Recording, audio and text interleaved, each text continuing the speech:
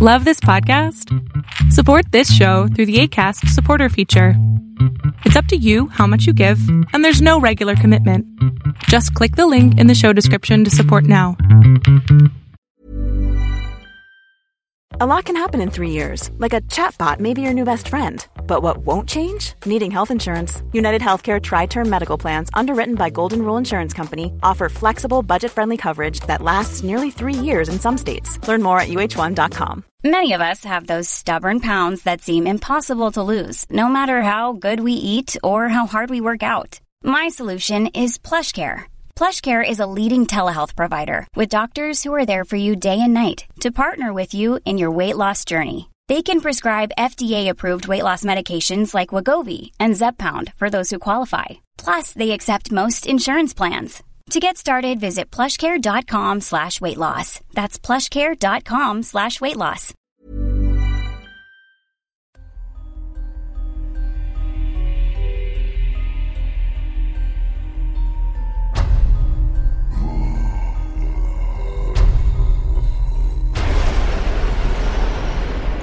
Welcome to Tales to Terrify.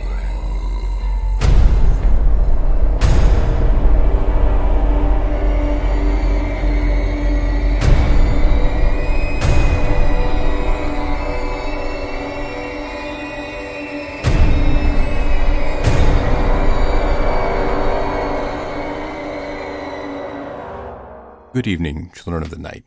Submissions. Thank you for everyone who submitted stories during our first open submissions period in quite some time. Once we get a bit better feel for the flow of moving stories through our process, we hope to have more open submission periods. We very much want to cut down on the turnaround time of stories between submissions and airing. I'll tell you 2 little tidbits behind the scenes. The first you've heard before, but it still stands true. Our dearly missed, departed founding host, we haven't run out of stories he accepted for airing. Those stories are now in the single digits, but we've got even more from Harry Markov, our first editor, quite a few more from Cher Eves, the good number of the ones that I approved while I did my turn as editor, and then a few more from Rock Manor, who is now over on his own podcast at Manor House. The second tidbit builds on that. In the past, we haven't done things in any semblance of chronological order, just in whatever order we sort of felt like.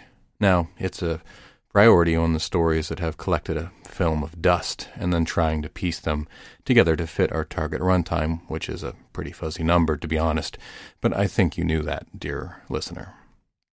Oh, I'm getting away from myself. The second tidbit is that the second story you'll hear tonight has 4 years of dust on it. You heard me right. It's been 4 years since it has been submitted until this evening. Philip Oldham and Scott Silk don't want a story they give the thumbs up to languish in our file server for 4 years before it makes its way to your ears. And that's why we've had submissions closed for so long. And finally, on a topic that's a bit more fun, our next 6 episodes, including this one, we will replace our normal ending song from our friend David Rakelin with some songs from a few friends in Grand Rapids, Michigan. Jonathan Reeder had brought these songs to me for Halloween, but unfortunately, due to our production cycle, we really couldn't fit them in time for Halloween. In addition to the link in the show notes, here's a polite bit of information about the album Songs of the Pumpkin Boy, Volume 1. His spooky music compilation with contributions from Bilge, Anythings, Shane Tripp, and Book of Symbols. For our first story, lend your ears for a story from D.P. Watt.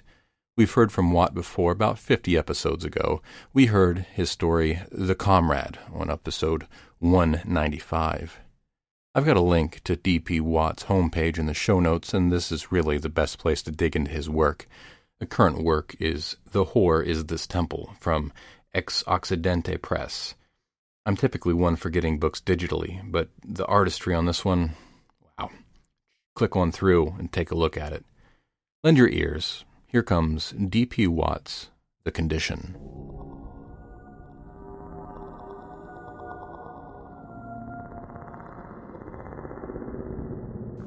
All art constantly aspires towards the condition of music. Walter Pater, The Renaissance. I had not been back in the country long, but long enough to have felt the faint oppression of that malaise which had forced my departure 3 years before. To have received a letter from Bertram Wilson was the last thing I was expecting. We had been good friends at school, quite contrary to our interests, but had not maintained a friendship after leaving. I had been a precocious and arrogant exile from my peers. My interest in Eastern antiquities and anthropology had always ensured my exclusion from the mainstream pursuits of my contemporaries. Bertram Wilson was quite the opposite. A keen cricketer, the head prefect, and a member of the national badminton team, he was everything that I could never be, nor wanted to be. I sulked gloomily around the school buildings, with my obvious hatred of all they represented seething within me. It gave me a sense, misguided of course, of some power within me, a power to control their simple emotions and subjugate them to an ancient will that seemed to be surfacing slowly and painfully within me. These were the fantasies and megalomaniac impressions of an adolescent whose abhorrence of the ordinary, the mediocre, everyday, had set him on a path to remote and unwholesome self-absorption. My brief career at university had sealed our separation. I found the confines of the city destructive to my work. Libraries had never been a particular passion of mine, and so I gradually forgot my studies for more carnal pleasures. In 1936, I left for Borneo and spent 4 incredible years drifting through the Indonesian islands, living with people and sharing their rituals and customs. Then the world broke in, and with the arrival of the Japanese, I caught one of the last boats back to England. Soon I was conscripted, and the war worked its horror upon my mind. After being present at the liberation of Bergen-Belsen, my brittle mental state finally collapsed, and the years following the war were spent between institutions, the names of which I have forgotten. I gradually recovered my interests, and spent a slow decade becoming more bookish, researching my interests into the occult from the comfort of an armchair rather than the bowels of its practice. However, the books and articles could no longer keep me contented. I was eager to return to travel and discovery, and after a serendipitous inheritance, I departed England's dull post-war shores in the hope of permanent escape.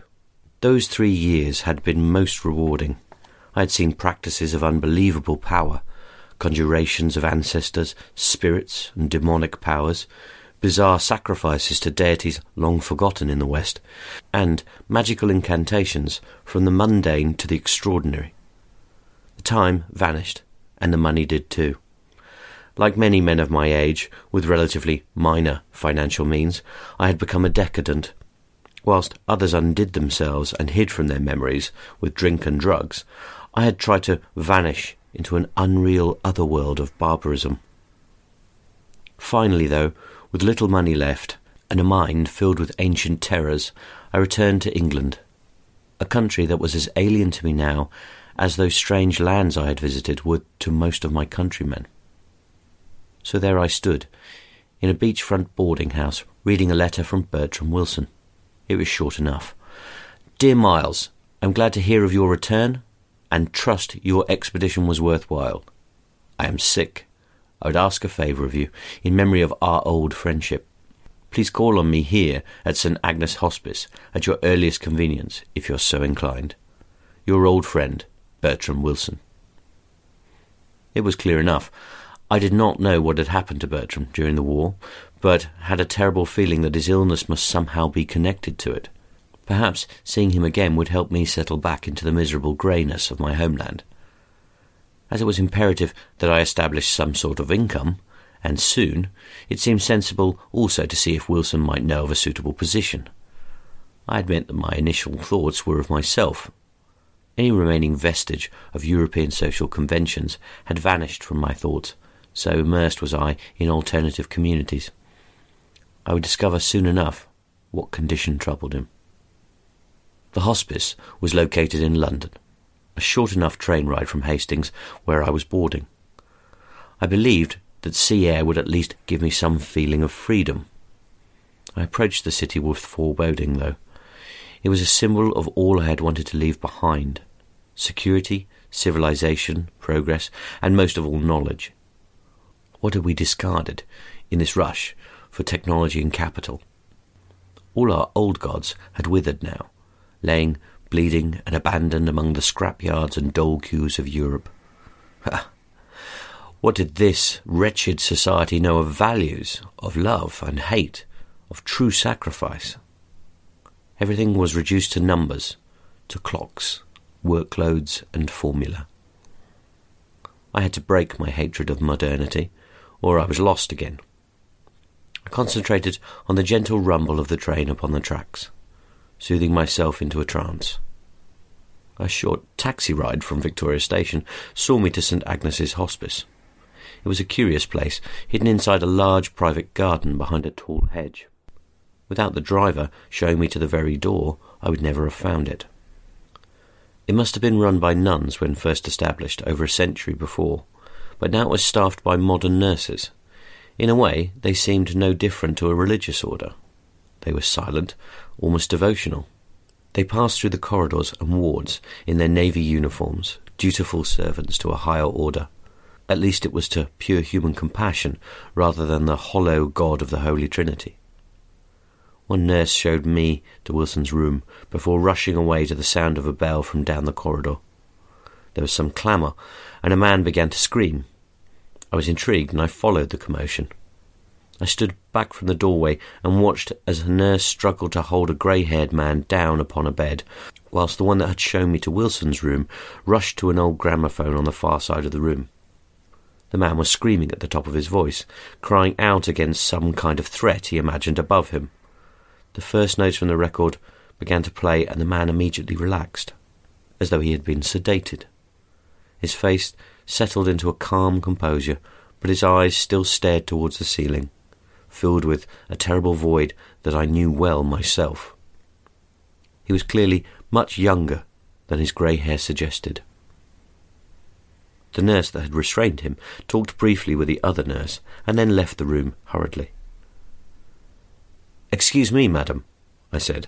"Might I trouble you to tell me a little about that patient?" She eyed me suspiciously for a moment. "Why," she said, "what is it you wanted to know?" I could hear the music through the door, and was sure I recognised it. "That's Elgar, isn't it?" I asked. "Yes, it is," she replied. "The nursery suite. It is the only thing that will calm him when he starts." "What happened to him?" I asked, recalling the short composition which had been dedicated to the royal princesses some years before. The nurse shook her head and sighed. The poor man lost his wife and child in the Blitz, a direct hit, whilst he was struggling with the shelter door. The gramophone and a set of discs were in the shelter, and they are all that remained of the house and the family's belongings. He's been here ever since. When he remembers the event, which happens most days, the only way to quieten him is to play the entire suite. Alice will be in there now for the next half hour or so, changing the discs. If you miss one, or don't change them rapidly enough, he has another fit, and you have to begin again. Sometimes I wonder if it wouldn't be best for him to go and join his wife too. She stared at me a moment, perhaps regretting telling me so much, but I assumed he had no family left that might object to her indiscretion, and I was unlikely to tell anyone. "Thank you," I said, rather quietly. "Yes," she nodded. "Now I must attend to my duties." I stood there outside the room of the shocked man and listened for a few minutes until the first movement finished and the nurse had to change the disc. It was indeed a child's sort of music, filled with moments of frivolity and gentle menace. Perhaps one might call it theatrical. I could imagine his child animating his or her dolls to the music, whilst the loving parents looked on with joy. But those days of lightness were dead to him now. I felt they were dead to me too, with all I had seen. I headed back to Wilson's room and knocked lightly. "Come in," a voice said. On entering the room, I was struck by how homely it seemed. The patient next door had been here many years, and yet his room was stark and bare. But Wilson had obviously been here some time too. He had filled it with books and paintings, and even a violin on a stand by the window. There was even a drinks cabinet in the corner by the washstand. "Ah, it's great to see you, Miles," Wilson said, easing himself up in his bed, which, despite the more cosy surroundings, looked particularly clinical. There was a drip on the frame beside him, and a number of hypodermic needles nestling in a kidney bowl on the bedside table. "I had a feeling you might come today." He certainly looked ill, or rather, he looked old. Not in the startling fashion of the man in the adjacent room. Wilson was thin and haggard. In fact, the skin seemed to hang from him as though he were an elderly man. Gone was the robust physique of the sportsman I had known. A cruel pang of schadenfreude welled within me. "Hello, Wilson," I began. "It's a pleasure to see you again. I mean, not in this state, but it is good to see you again." I was so unused to speaking with Europeans, with all their tedious, evasive etiquette, that I really didn't know how to discuss his illness tactfully. "Don't worry, Miles," he smiled. "You never were any good at small talk. It's one of the things I liked about you. You're an honest man, even if that is somewhat hurtful at times. It's because of your honesty that I have asked you to come." I entered the room a little further and deposited my coat and umbrella on a low chest at the foot of the bed. "I'll take a seat if I may," I said, settling into a comfortable chair beside the window. "Certainly," he replied. "Would you care for a cup of tea or something? I can call for some." "I'm fine, thanks, Wilson," I said, eager to find out why he'd called me here. "What has happened to you?" He stared at me with his gaunt face, and I saw how much he had changed. His eyes were dark and distant. I wondered what they had witnessed in these past years. My own eyes must have betrayed a sadness because a single tear fell from his eyes and rolled down his cheek. "I have a condition that the doctors are unable to diagnose," he said, still holding the firm gaze. "They believe it to be some sort of wasting disease. And they are wrong. I'm indeed wasting away, but it is not a disease, and there is nothing in this world that will ever cure it." "I'm sorry to hear that, Wilson," I said. "But how can you be so certain? Perhaps they will—" "They will not," he interrupted. "They cannot, because what ails me also ails them and you. It is the condition of all humanity. In me it has found physical expression, and I will make sure it is concluded." There was a short silence. There had been an aggression in his voice which I had not expected, and had not experienced in all the years that we had been close. "You have not really been able to recapture your love of other cultures and their odd beliefs since the war, have you?" he said bluntly. "I mean, you've travelled. You've no doubt seen surprising and unusual things, but nothing can quite erase the memory of what happened in the war." He was right. He just stared at me with those black, unchanging pupils, and spoke the truth that I hadn't had the courage yet to confront.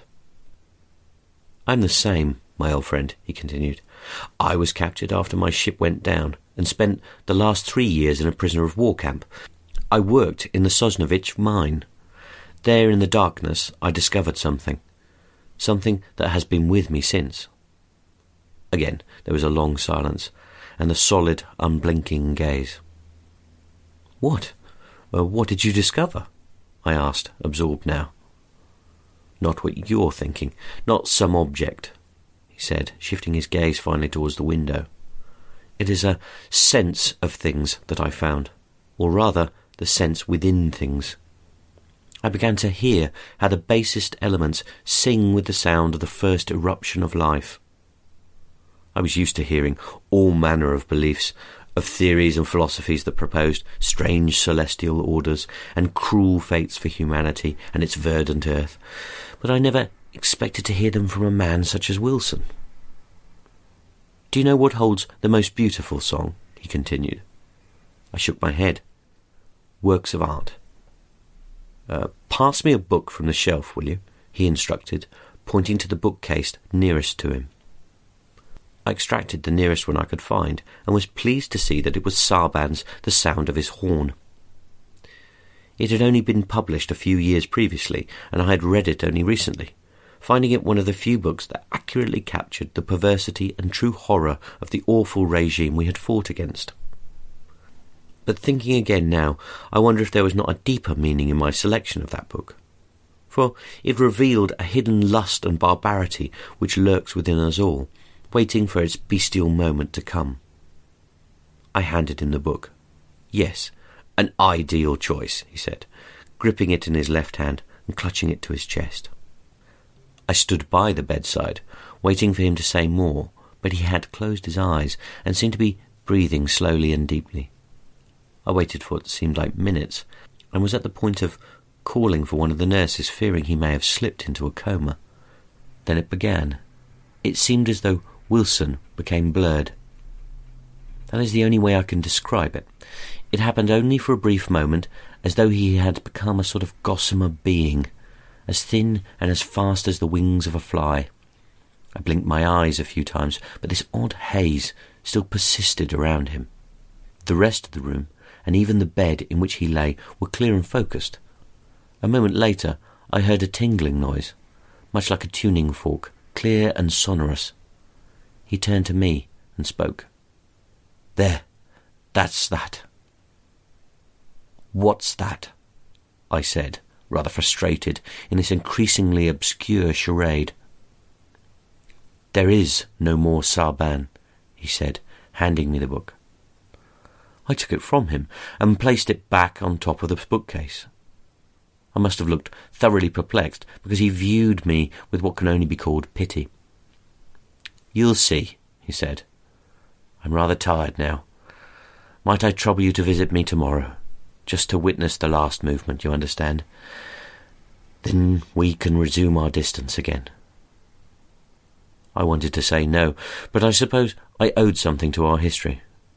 "Of course, Wilson," I said, gathering my things. "You get some rest." On my return to Hastings, I felt unusually tired and considered that the brief episode of Wilson's shaking fit might have had some form of psychic effect upon me. I'd experienced similar during my travels and slept until the early hours of the following morning. I watched the sun slowly penetrate a gloomy morning over the blocks of terraces my window looked out upon. I had resolved to visit Wilson as early as possible to conclude the matter, which now seemed quite absurd. It was clear he had become obsessed, as so many had, with the awful scenes he had endured. It would be a short time before he would pass away, and I would have done what I could to ease that passing. As I gathered some bread and cheese to make a small breakfast on the train, I thought again of Sarban's short novel, and pulled out my copy to browse through. Leafing through the pages, I discovered that they were all empty. Not a single word was printed in them. This must be some elaborate hoax, I thought. I had only read the thing a couple of weeks before. Wilson must have dreamt up the scam, believing me to be some credulous moron who would accept any form of spiritual trickery as evidence of the supernatural. I would take the book with me and demand an explanation. I was striding purposefully down the corridors of St. Agnes before 10 a.m., determined to discover who was involved in this charade. After a terse knock, I entered Wilson's room to find him on a respirator. The patio doors were open to a small balcony overlooking the back of the gardens. A gentle breeze passed through the room. Of course, I was unable to vent my disgust and headed over to his bedside. He removed the mask and croaked a greeting to me. I responded as politely as I was able, and then I opened the book before his face and flicked through it. "Yes," he nodded. "Mine is the same." I flicked through his copy, still where I had left it the previous day. It was exactly the same, blank. I even removed the dust jackets to check the spines, in case he had had some other notebook swapped for the originals. But there on the spine was written the title and author, identical on each copy. "What is going on, Wilson?" I said, as calmly as possible. He seemed to have gained a little energy now, and was propped up against his pillows. "I showed you yesterday, Miles," he said. "It's all gone now. Not a copy remains in the world. I have liberated it." "But surely this is some joke," I began. A joke? You think I would lie here and joke with what has been revealed to me in the squalid darks of the earth's depths?" he said with a growing anger. "From darkness I extracted light. We no longer deserve all of culture's gifts, which people have worked for years to reveal from the core of our being. There is nothing remaining that has not had its song darkened by this century's deeds. The world will have to begin art again, and from what it has lost, it will realize the value of everything." "What do you mean, Wilson?" I asked, struggling to understand his insane diatribe. I dropped the 2 books on his bed. He picked one up and flicked through it, smiling. "Don't you see? There is no more Sarban," he whispered. "And soon there will be no Rembrandt or Shakespeare, no Stoss, Turner or Mozart. This world no longer deserves such wonders. I will extract them. The galleries will be empty, their canvases bare, the concert halls will be silent, their scores evaporated. The libraries will be unused halls of nothing, their books blank. Art will finally attain its condition." He closed his dark eyes, and I saw his body shudder in that strange vibration that I had seen the day before. This time it was quite noticeable, even violent, but so entirely unlike any shiver or tremble of the body in even the most evolved and practiced shamans of the bizarre tribal rituals that I had witnessed in my travels. It was as though every atom of his body had begun to oscillate, making his entire form into a steadily accumulating blur, and from that haze a luminosity emerged whose origin was indiscernible, but without doubt present. And then I began to hear it. It sounded like that last prolonged sigh with which all beings die. Yet at the moment I had caught it, the sound vanished, and all the peripheral sounds. Traffic, the breeze in the trees outside, the voices of passers-by, and the general hum of existence entirely evaporated. I felt enfolded within a tangible silence, which wrapped me in its quietude so completely that I questioned my entire existence as separate from that supreme calm. The event of this quiet could have been only the most slight division of a second before I heard again Bertram's breath. And then again the quiet. The breath, the quiet. Breath, quiet. All within an instant. Finally, a rushing breath of sound, as of a gasping final trumpet call, seemed to enter through the open patio windows, and I collapsed. On coming round, I found Wilson lying there, unmoving. I presumed him dead. His eyes stared upwards, and had regained their original piercing blue colour. His face was contorted into a rictus, indiscernibly dreadful or joyful. Before I was able to cry for assistance, the patient next door began a screaming fit. I was beside the low bookcase at Wilson's bedside, and, through my horror, thought to check the books. I pulled one volume after another from the shelves, blank. In my panic, I scrambled on my hands and knees amidst the growing heap of literature, checking each one before discarding it. Every word had been erased, from the greatest poems to the cheapest pot-boilers. My cries joined those of the patient next door, him for his lost loved ones, and me for a world of loss. Gathering myself together and drying my streaming eyes, I rushed to the room next door and found the same nurse struggling with the agonized man in the bed. The other nurse, Alice, was there too. She watched with amazement at the gramophone record revolving. The speakers emitted only a faint crackle from where the needle touched the blank revolving disc. "It's not working," she yelled, turning to me and appealing for assistance. "The record's broken." "No, it's not broken," I said, my words flat and hopeless. "There's nothing on it to play. There is no more Elgar. There is no more Shakespeare, Turner or Mozart. This is now our condition." The patient thrashed about in the bed, still screaming at the top of his voice. I could hear calls from down the corridor as other nurses gathered to lend assistance. I left Alice and her colleagues to do what they could for him. But from that incredible day of judgment, there remained nothing in the world that would quieten him.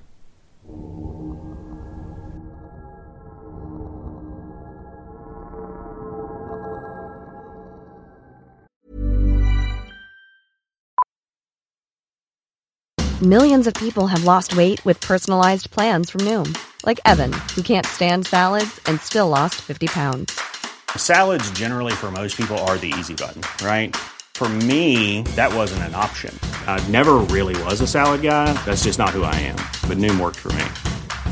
Get your personalized plan today at Noom.com. Real Noom user compensated to provide their story. In 4 weeks, the typical Noom user can expect to lose 1 to 2 pounds per week. Individual results may vary.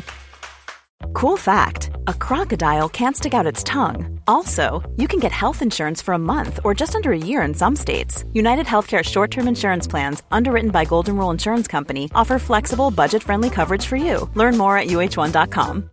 If you're looking for plump lips that last, you need to know about Juvederm lip fillers. With Juvederm Volbella XC and Juvederm Ultra XC, your lip look, whether it's subtle or bold, can last up to 1 full year with optimal treatment and no additional maintenance. Find a licensed specialist and see if it's right for you at Juvederm.com today. That's JUVEDERM.com. Add fullness to lips in adults over 21 with Juvederm Volbella XC or Juvederm Ultra XC. Do not use if you have severe allergies or a history of severe allergic reactions, or if you're allergic to lidocaine or the proteins used in Juvederm. Tell your doctor if you have a history of scarring or taking medicines that decrease the body's immune response or that can prolong bleeding. Common side effects include injection site redness, swelling, pain, tenderness, firmness, lumps, bumps, bruising, discoloration, or itching. As with all fillers, there's a rare risk of unintentional injection into a blood vessel, which can cause vision abnormalities, blindness, stroke, temporary scabs, or scarring. For full, important safety information, visit Juvederm.com. That was D.P. Watts' The Condition, as read by Alex Weinel. Alex Weinel lives in a cottage just outside Cambridge where he writes science fiction and narrates stories. His new fridge is bigger than the cottage itself, like a TARDIS, but containing far more calories.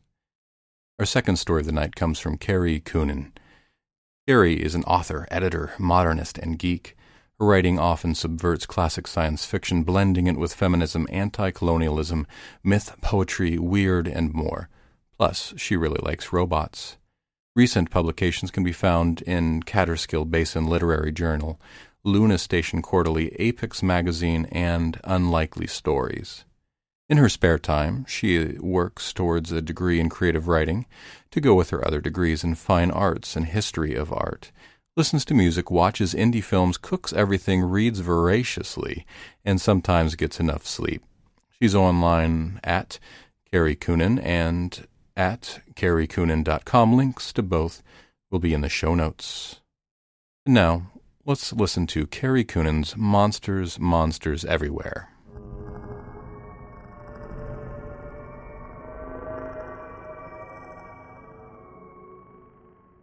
Un poquito más cabra? He asked, pushing the heaping plate of spiced and shredded meat towards me. No mas, I replied, holding up my hands in a gesture of, oh, that's enough for me. My Spanish was broken but serviceable. A Mexicali mix of common words I'd have to use and those English words I knew most of the villagers would understand. Paco, who spoke mostly in Spanish but could read and write in English and French, worried too much about his pronunciation to speak to me as much as I'd like. We picked at our conversation all through dinner. I'd assured him that his English was just fine, but like the ESL students I taught that summer in Romania, his nervousness made him drop back into his native tongue too often. Flying halfway around the world for 3 months taught me I had better skip grad school and find a profession other than teacher, which my father had always said. I'm not sure if he ever forgave me for doing this instead. Certain? Paco asked. Very good meat. Maybe, if I hadn't already heard the story of how they'd found the goat, freshly spilled blood still steaming in the night air after scaring off something larger just outside the village. You are certain you can kill this monster? He asked. and I nodded. Paco, I have been here before, I reminded him. He knew that, of course, since the last time there had been too much tequila, and he'd had to remind a drunk idiot that the little woman still carried big guns. 2 years ago, but the village had not changed so much in that time, though it blurred a little in my memory with the village before it and the one before that. This is my job, at least until your people move out of this jungle. He shook his head, lined face mournful. How can we? No dinero, no goods to make a move into the city. Here there is food and our well water is still clean. Here there is danger too. I looked around at the thick stone walls and the open windows shaded by heavy but pitted metal shutters, drawn down at night to keep out the local fauna. Not everyone can be so lucky as your grandparents, chica. He paused, clearly regretted his tone, and smiled again. So the government sends you to help us, he went on. I knew what he wanted to say was that the Mexican government would rather pay me and a few other hunters to make the rounds of these little southern settlements than to bring a population of children and elderly into a nearby city where they would be a drain on the resources. I tried to tell myself that I wasn't here just so the politicians could pretend they weren't anxiously waiting for the jungle and the beasts to eat this place up. Sometimes it worked.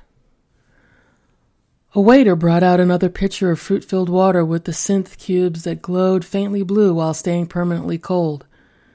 They always tasted of plastic to me. I didn't argue. The extravagance of spending the electricity it would take to keep water cold enough to freeze would have taken away from proper refrigeration of their food, and getting fed properly was one of the few perks of this job. Between towns, I live on protein bars and what I find on the road, I said, smiling. Thank you for this meal. Paco grinned, suddenly looking younger than I'd assumed. I was not so sure you would eat these meats, he said. The animals, they have changed so much since I was a child. Now everywhere we have more jaguars than goats, and no cows, no horses, nothing too big to bring inside at night. He glanced down at the mostly cleared platter of scorpion gigantesco, cooked in goat's butter and cilantro. It tasted a bit like shellfish if you could forget the sound of their feet chittering across rocks, or the wet ripping noise of their massive claws tearing through a cow. The only good thing about the scorpions is that they come so close to town we don't have to go into the jungle for meat. I'd eaten mine with warm tortilla, freshly fried by Paco's cook. Delicious, all of it. I am too full. Laughter from the street, and we all turned to look at a group of small children running past. A bright pink dress caught my eye. They can only play together now, Paco said with a sigh as we turned back to face each other. Never alone, and even together some are still missing. When will you hunt the beast? I glanced out again, checking the light. The children were gone. Another hour. I don't know what is hunting you, if it likes the day or if it likes the night, so I will go at dusk and catch it in between. I didn't say that most likely the animal was crepuscular, only coming out at dusk or dawn, because that's when the prey animals move about. I didn't say that these new versions of old dangers weren't just massively bigger, they were massively smarter too. After almost 4 years on the road, there was a lot I didn't say anymore. As night fell, I arranged to have 2 of the villagers drop me out of town in a battered jeep. We drove mostly in silence, them watching the encroaching brush while I braided my hair and tied it up into a knot. If they were concerned about the weapons I was carrying, either they didn't mention it, or my Spanish was worse than I thought. One of them did ask if I was bringing enough artillery, and glancing at the AKs he and his friend both carried, I understood why he asked. I shrugged, not wanting to get into it right then. I've had the same argument before, lots of times, but the truth was the Heckler & Koch PSG-1 slung across my back, the Glock 40 cal on my hip, and the big-ass knife strapped to my leg were all the weapons I needed. Any more, and I'd rely on them instead of myself. The scent of the jungle rose up to meet us as soon as the engine died, overwhelming the bright scent of oil and metal with its heavy foliage smells. Wet grass, decaying leaves, smells that seemed familiar at first, blending with things I couldn't quite make out. Something sharp like a broken cactus leaf, and something sweet I wanted to identify as fruit. Climbing down from the Jeep, I heard singing birds and the faint rustle of smaller animals. "I'm okay alone," I said to the men. They stared at me, but did nothing. I waved, smiled big, and said, "Adios!" That they understood, and moments later the rumbling engine sounds died away as they drove back to the village. The Lacandan jungle used to be endangered, I've been told. It stretched from Chiapas into Guatemala and had been eaten away by farmers and land developers until only the Montes Azules Biosphere Reserve was left. That was before, of course. Now there weren't enough machetes in Mexico to keep the jungle contained, and it had grown back over the farms, over the developments, and over villages like Naha. Paco and his people, a mix of immigrants and the indigenous Lacandan Maya, built a new Naha, but now that was being eaten up too. It wasn't just the jungle that was eating them, biting into livestock and villagers with sharp teeth. It had to be a big predator, a relative of the jaguar that killed the goat I nearly had for lunch, or else something that had never been native to this giant green maw of a jungle. The chirping of insects was a constant background noise in this place, but with the men in the Jeep gone and no village surrounding me, other sounds began to drift toward me. Something in the distance snorted, like a pig hunting for truffles, and a bird trilled high above me. The trees reached up into the sky, towering over me, their tops blending together too far away for me to make out clearly what else might be up there. My neck ached from staring too long, so I turned my attention back to the task at hand and stepped lightly into the wild jungle. It wasn't just the trees that had grown larger. Whatever fueled their change into this living, expanding complex of branches and vines and trunks had encouraged the other plants too, and the animals were adapting to their new landscape. Mushrooms larger than my forearm grew, step-like, staggered up the sides of trees, and the ants that crawled around them were as long as my fingers. I glanced down at my boots to double-check that my pants were tucked tightly into them. I'd made that mistake before, and still had faint scars on my left leg from bites that had gotten infected before they healed. Leaves crunched under my feet as I slowly moved forward.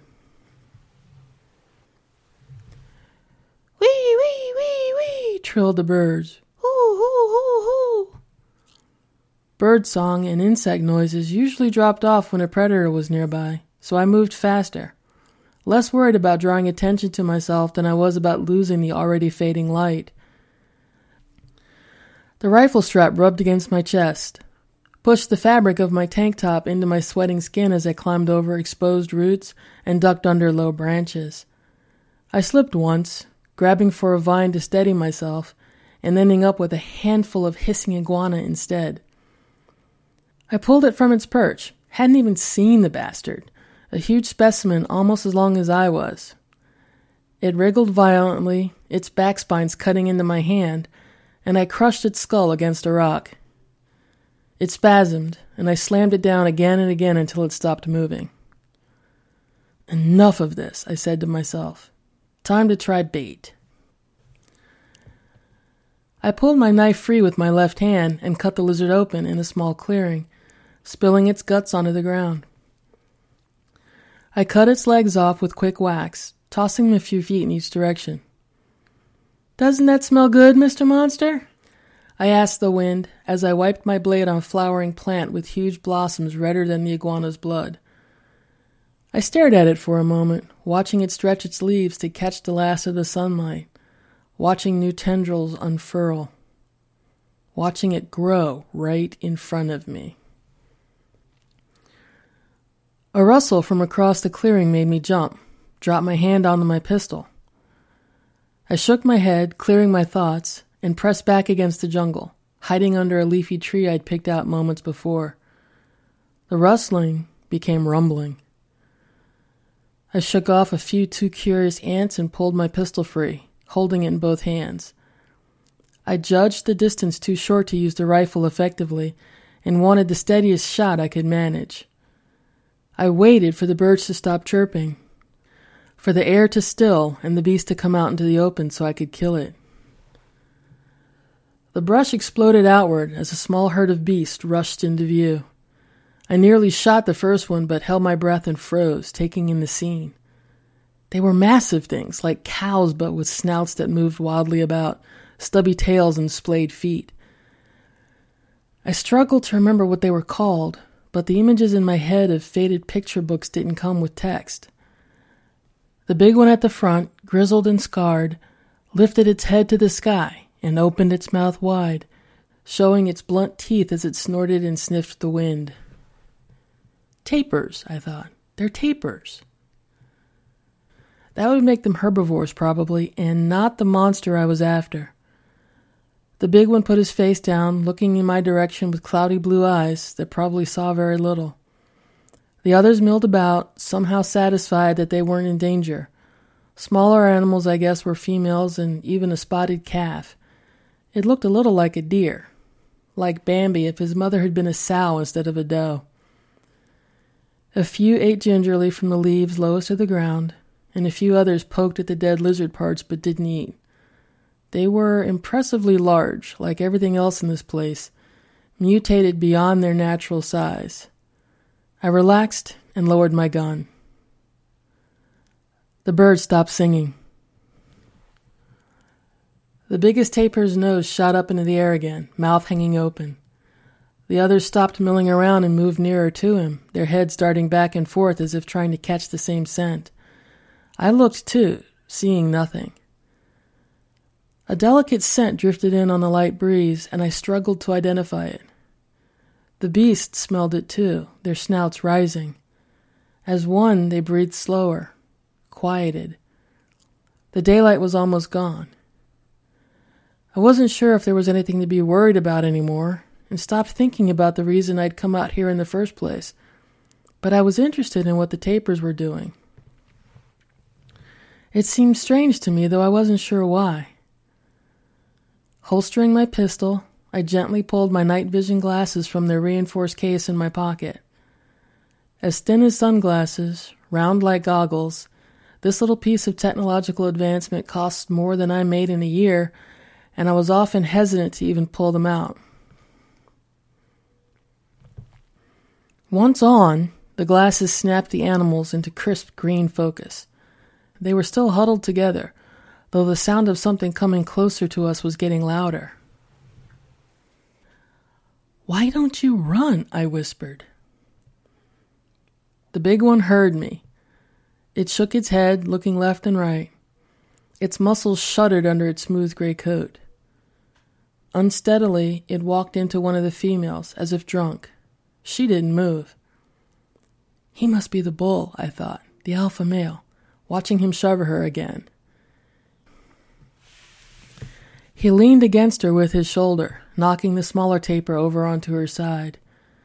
She jumped up, shaking her head, and grunted at him. He repeated the action again with the other female, grunting as he shouldered her to the ground. She too jumped up unsteadily, and together they broke the spell over the rest of their herd. The scent of tart green apples filled the air. I love apples. My grandmother had an apple tree in the backyard. In the spring it would bloom such delicate flowers, and those flowers became tiny fruits, swelling as the days grew longer and warmer until they were ripe enough to pluck. My cousins and I would clamber into the tree like monkeys while Granny laughed from her back porch. She wore those flower print aprons over her clothes all day long, and we'd drop apples down to her that she'd catch in that faded fabric, held tight between wrinkled hands. She'd baked pies and fresh bread, and every day that I went to visit her, the sky was bright blue. I stepped forward into the clearing. I remember that I was smiling, thinking of apples. That big tapir saved me. The others had scurried out of the clearing while I pictured lemonade in cold glasses chilled with real ice cubes. Granny had these tiny ice cube trays that made little ice about half the size of standard cubes, perfect for crunching in the mouth of a small child. She was so thoughtful that way. The tapir must have come back for me after his herd left, because the next thing I knew, the wind got knocked out of my lungs, and I flew a couple of feet into the air before landing flat on my back. I coughed, struggling to suck in a breath. Not breathing cleared my head so I could see the monster for the first time. The monster got my savior. I don't know. It was big, so big. I'd never seen a cat like that. It must have been a jaguar at some point in its evolutionary history, because it still had that yellow-black fur with black spots, but it rippled when I looked at it. I tried to focus, but all I could think about was being back in Arizona. It didn't even run. I don't know if it could. It was large. Bigger than a lion or a tiger. It must have been 8 feet long. My granny used to make us cookies too, from scratch, with chunks of chocolate that she broke off from a bar, and the cat launched itself at the old herbivore and sank its teeth into the animal's neck. And there was this one time that a bunch of us packed up cookies and bottled water and those green apples, and the tapir screamed, its long nose wriggling as it struggled. And we went down to the river, which still had water in it, and then the tapir sank to its knees, and the monster that wouldn't hold its shape crunched through the tapir's neck. And we found all these baby tadpoles in the river, and the sun was so bright, and the cat looked up at me with blood on its maw, and my cousin took a couple of them home, and they turned out to be salamanders instead of frogs, and I wanted one, but Mom said no, a water tank wouldn't be allowed in our building, and the cat walked toward me, and my granny telling my father that I had to learn Spanish, I had to see Mexico, and I had to know where I came from, and Dad yelling, and I think it's going to eat me next, and I shot it. I shot it and shot it and shot it until it was dead. After a while, the smell of apples went away. The men came back, summoned by my tracking beacon, and by the time they had arrived, I'd cleared my head and started a rough examination of the creature. It was a jungle cat, of that I was sure, but one so large I think its mass would make it unable to maintain a killing burst of speed for more than a few seconds, if it even ran at all. Starting to smell of death and warm blood, it lost its blur. The rumbling jeep kept me from pondering it too much longer. "You didn't die!" Paco yelled from the front seat, jumping down before the engine died completely. "I'm glad you came," I said, pointing at the dead cat. "We're going to need a bigger jeep." In the end, we lashed it to the hood and leaned back as we drove to balance the weight. 15 miles an hour, in the jungle, on a beat-up dirt and gravel road, meant 90 minutes of me unable to relax. If Paco noticed that I kept my reloaded pistol in my hand the whole ride back, he didn't say anything. A shower and a fresh set of clothes later, I tucked my rifle back into its bag and headed out to meet the celebration. A poor village celebrating the death of a marauding monster is a hell of a place to be. Tequila flowed freely, candle lamps threw light and shadow across the pastel-painted walls, and the air was thick with the scent of sweat and cooking meat and lust and apples. Little children ran by laughing. They darted past smiling adults and stole sweets from the feast table, and no one seemed to mind much.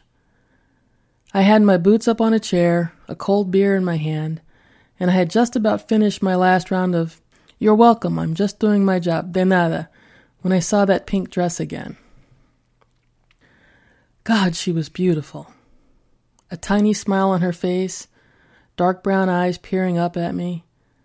She was just a foot away, and I nearly stopped breathing. I could have reached out and grabbed her right then. She looked about 6 years old. "Hello, darling," I whispered. She stared at me, but her pink lips never parted. "Do you want to come with me?"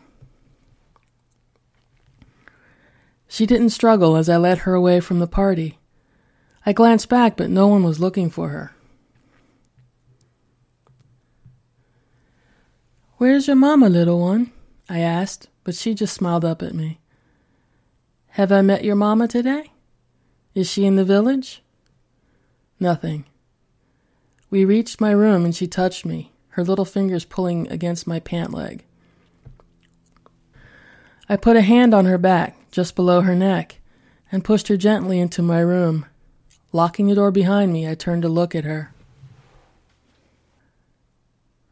"You're perfect, do you know that?" I sat on the bed, my head level with hers, and drew her close. She came to me.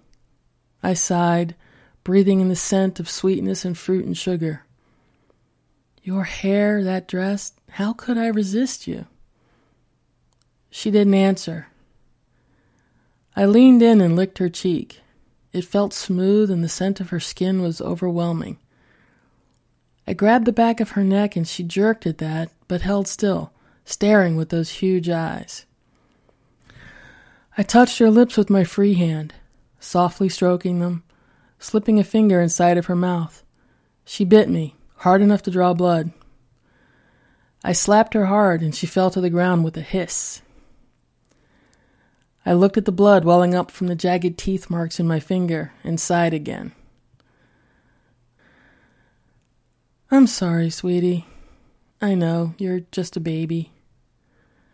I gathered her up, smoothed her hair, and nuzzled her neck until she calmed down. Laying her on the bed with me, I looked into those eyes one more time. "You really are perfect. I've never seen anything quite like you. There was a little girl, looked like you, about 2 villages back, and I had to kill her too. But she wasn't so pretty. So pink and sweet." My hand was big enough to cover her mouth and nose at the same time, and I put my weight behind it, my leg across her body, and held her against me until the movement became silence and the smell of sweet treats faded away. She never said a word. Eventually my head cleared. I packed my bags. "This is going to be harder to explain, you know," I told her. "Paco doesn't recognize a monster when he sees one." Weapons, tech, duffel bag. I ran over my checklist in my head like I'd done 100 times before, getting ready to leave this village and head out to the next one. I took one last look at the bed and the still figure on it, its black fur matted and its paws pulled in tight, and shook my head. "I'm really starting to hate this job," I said, to no one in particular.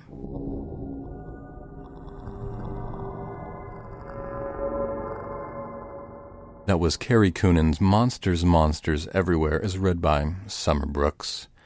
Summer is a bit of a television addict and enjoys putting her sci-fi media geek skills to good use in interviewing guests for Slice of Sci-Fi as a co-host from 2005 to 2009.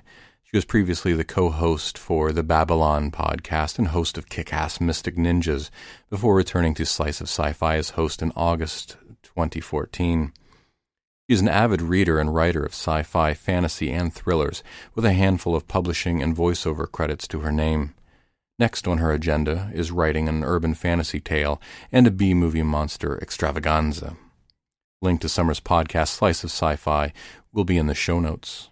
Thank you, Summer. That'll be our show for the evening, Children of the Night. Our show was produced by our editors Philip Oldham and Scott Silk, and theme music by David Raiklin, and guest music to play us out from Songs of the Pumpkin Boy. Join us again next week for another episode of Tales to Terrify.